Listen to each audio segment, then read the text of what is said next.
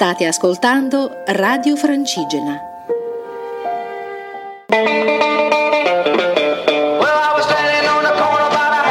L'arte del camminare a cura di Luca Gianotti e della Compagnia dei Cammini.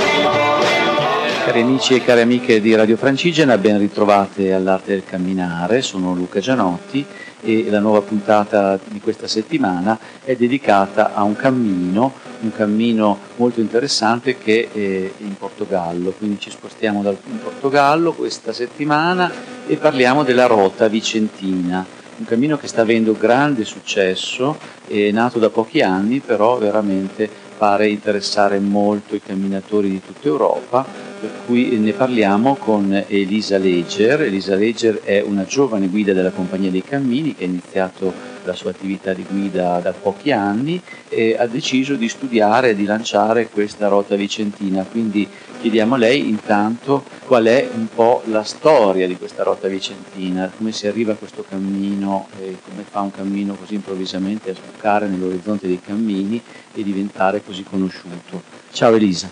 Ciao a tutti, intanto buonasera.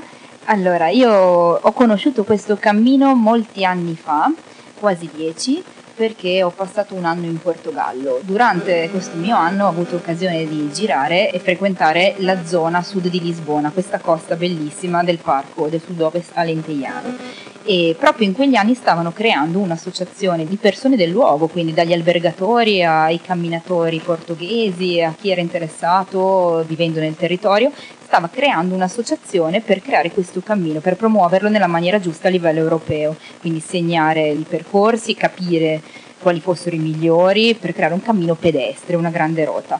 L'origine del cammino in realtà è un cammino storico, non è un cammino di pellegrinaggio, ma è una serie di percorsi che avevano valore per spostare le merci, per spostare le persone lungo l'oceano, dal mare alle città.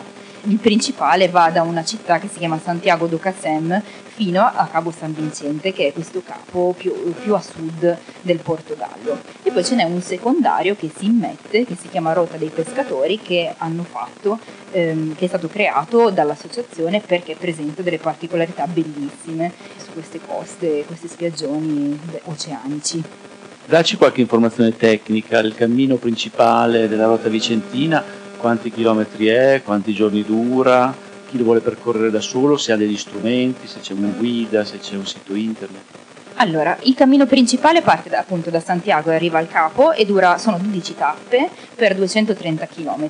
È percorribile da soli, c'è una guida che costa pochissimo, è un bel libricino fatto bene con tutti i dislivelli, gli orari e tutte le descrizioni che si trova su internet, su un sito internet che è proprio rotavicentina.com, sito internazionale. Il sentiero dei pescatori, ecco questo vorrei dirlo, è lungo 120 km. E comprende 4 giorni, 4 tappe fino all'innesto con la grande rota principale, quella storica, e poi una serie di anelli circolari, e quindi il tutto sono questi 120, ma se uno decide di percorrere da Porto Covo fino al Capo San Vicente sono 170 km più o meno. E quali sono le cose che più colpiscono i camminatori di questo percorso, quindi i punti forti? Io penso che sia di sicuro l'ambiente oceanico con queste cicogne che nidificano sulle scogliere, queste spiagge immense, questo vento battente e penso che sia anche il Portogallo che non si conosce, cioè non Lisbona, ma questo Portogallo rurale, questo Portogallo di mare dove la gente ha la faccia cotta dal sole, dove ci sono questi piccoli pescatori con i mocassini che si calano con le funi in passaggi esposti per arrivare al punto più pescoso. Penso che sia il contatto con questo Portogallo in qualche modo povero e rurale. Bene, grazie Elisa, facciamo una piccola pausa, ci ascoltiamo un po' di musica portoghese e poi riprendiamo subito dopo.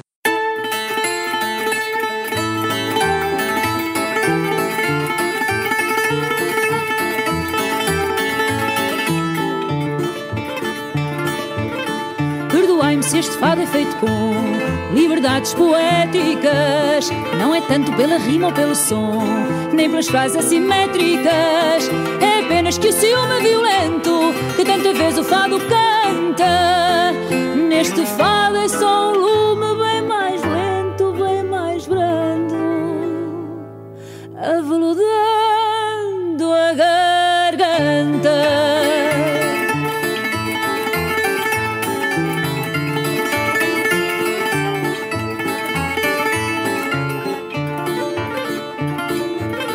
Eu não quis pôr neste fado um novo som, nem liberdades poéticas. Dá-me entrada, guitarrista, dá-me o tom. Teu estilo é minha estética. Não porei na minha voz nem o lamento. Se soubessem do meu fado. Meu amor deixou-me um dia, pus a mão na laje fria. Dei-o assim por enterrado.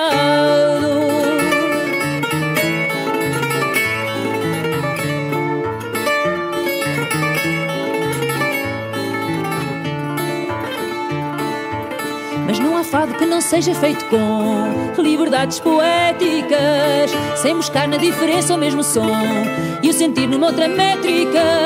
E por isso, ainda que triste esta alegria, acompanha o meu trinado. Bate as horas ao meio-dia, faz-me boa companhia. Para a noite cantar o fado.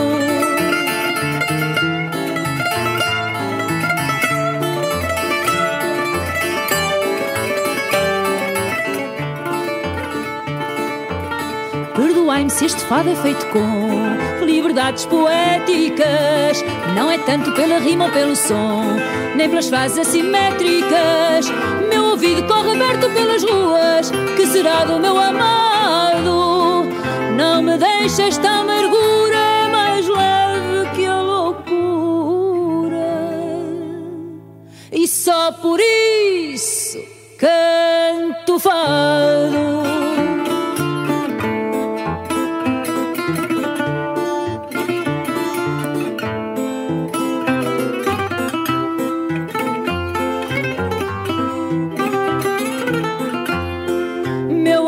Deixou-me um dia, pus a mão na laje fria.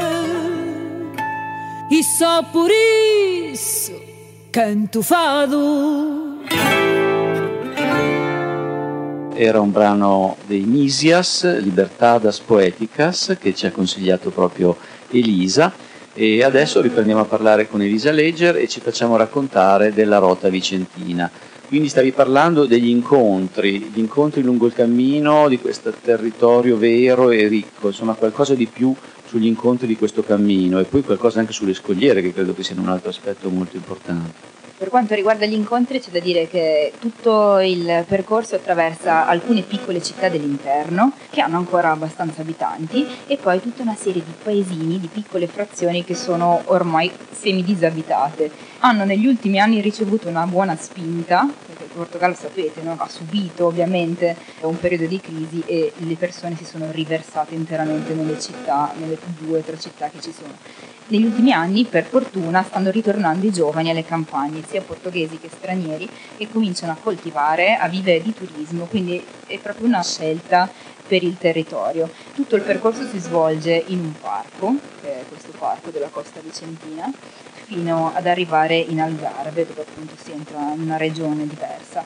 E oltre ovviamente ai giovani, oltre a queste persone che aprono bed and breakfast, aprono strutture, stanno iniziando a lavorare con le mountain bike, oltre che al turismo estivo ovviamente, che è quello che gli dà chiaramente più da vivere, con i surfisti e una serie di camminatori, stanno incentivando molto questo rapporto con il territorio attraverso la rete di cammini internazionali. E quindi sugli aspetti del dormire e del mangiare, dove si dorme e qual è un po' qualche piatto caratteristico di quel territorio? Allora, i camminatori possono scegliere di dormire in una vasta gamma di strutture, dal campeggio, se decidono di farlo in tenda, a tutta una serie di piccoli bed and breakfast, pensioncine o anche strutture un po' più di lusso, perché sono comunque presenti sul percorso. Sono presenti molti ostelli gestiti da ragazzi. Piatti tipici, ovviamente c'è la cataplana e ci sono i famosi 365 modi di mangiare un baccalà. Dopodiché abbiamo una quantità esagerata di dolci, perché i portoghesi sono famosi per avere questi dolci che hanno origine conventuale. Però questa cataplana non sappiamo che cos'è, quindi anche se è famosa raccontaci cos'è. È un piatto di pesce molto famoso in Portogallo che potete scoprire se andate a mangiare in Portogallo. Ok, grazie.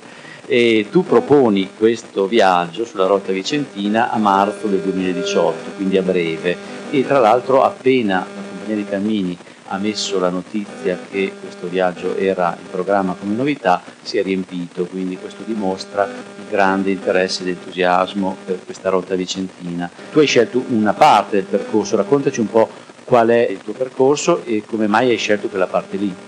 Ovviamente ho scelto di fondere i due percorsi tra il sentiero dei pescatori e il percorso storico, quindi si partirà sull'oceano da Porto Covo col sentiero dei pescatori e poi a un certo punto, proseguendo sull'oceano, si raggiungerà il percorso storico e si continuerà un po' nelle campagne, lungo i canali di irrigazione, lungo le coltivazioni, un po' sulla costa, un po' nei boschi, un po' su queste scogliere, un po' lungo le spiagge, fino ad arrivare a questo faro del punto più estremo del Portogallo. E da lì poi lungo l'Algarve si ritornerà a Lisbona per tornare a casa. Sono 7 giorni di cammino e all'incirca percorreremo 170 km. E in quali date? Dal 9 al 17 marzo. Ok, anche se ormai è completo, quindi non potete aggiungervi, però sapete che comunque Elisa organizzerà anche nei prossimi anni questo cammino e quindi potete già pensare, sognare di farlo o con lei come guida oppure da soli, perché appunto abbiamo dato le informazioni per poter fare il percorso da soli. A me affascina molto questo aspetto delle scogliere, del camminare sulle scogliere. Ci puoi dare qualche suggestione anche un po' così romantica di questo aspetto? Credo che la cosa più bella da vedere, che nei primi giorni ovviamente ci accompagnerà spesso e volentieri e continua a stupire, sono queste enormi nidi delle cicogne, che sono più di 1 metro di diametro, sono enormi, che sono tutti quanti collocati in dei punti veramente instabili, in cima a uno scoglio altissimo, vedi questo nido che non capisci come faccia a star su con la forza del vento, del mare, delle tempeste, con sopra le cicogne, spesso sono vedi piccoli con i 2 genitori, è una cosa molto bella, anche perché noi non siamo abituati a vederli in natura in maniera così selvatica e questo è una cosa che colpisce sempre. Bene, grazie Elisa, ricordiamo il sito internet rotavicentina.com per chi vuole cercare le informazioni e avere tutto quello che serve per partire anche da soli. E bene, grazie Elisa. Prego, grazie a tutti. Quindi io vi ringrazio tutti, vi mando un saluto agli amici di Radio Francigena, da Luca Gianotti e dall'Arte del Camminare è tutto, alla prossima puntata. L'Arte del Camminare a cura di Luca Gianotti e della Compagnia dei Cammini.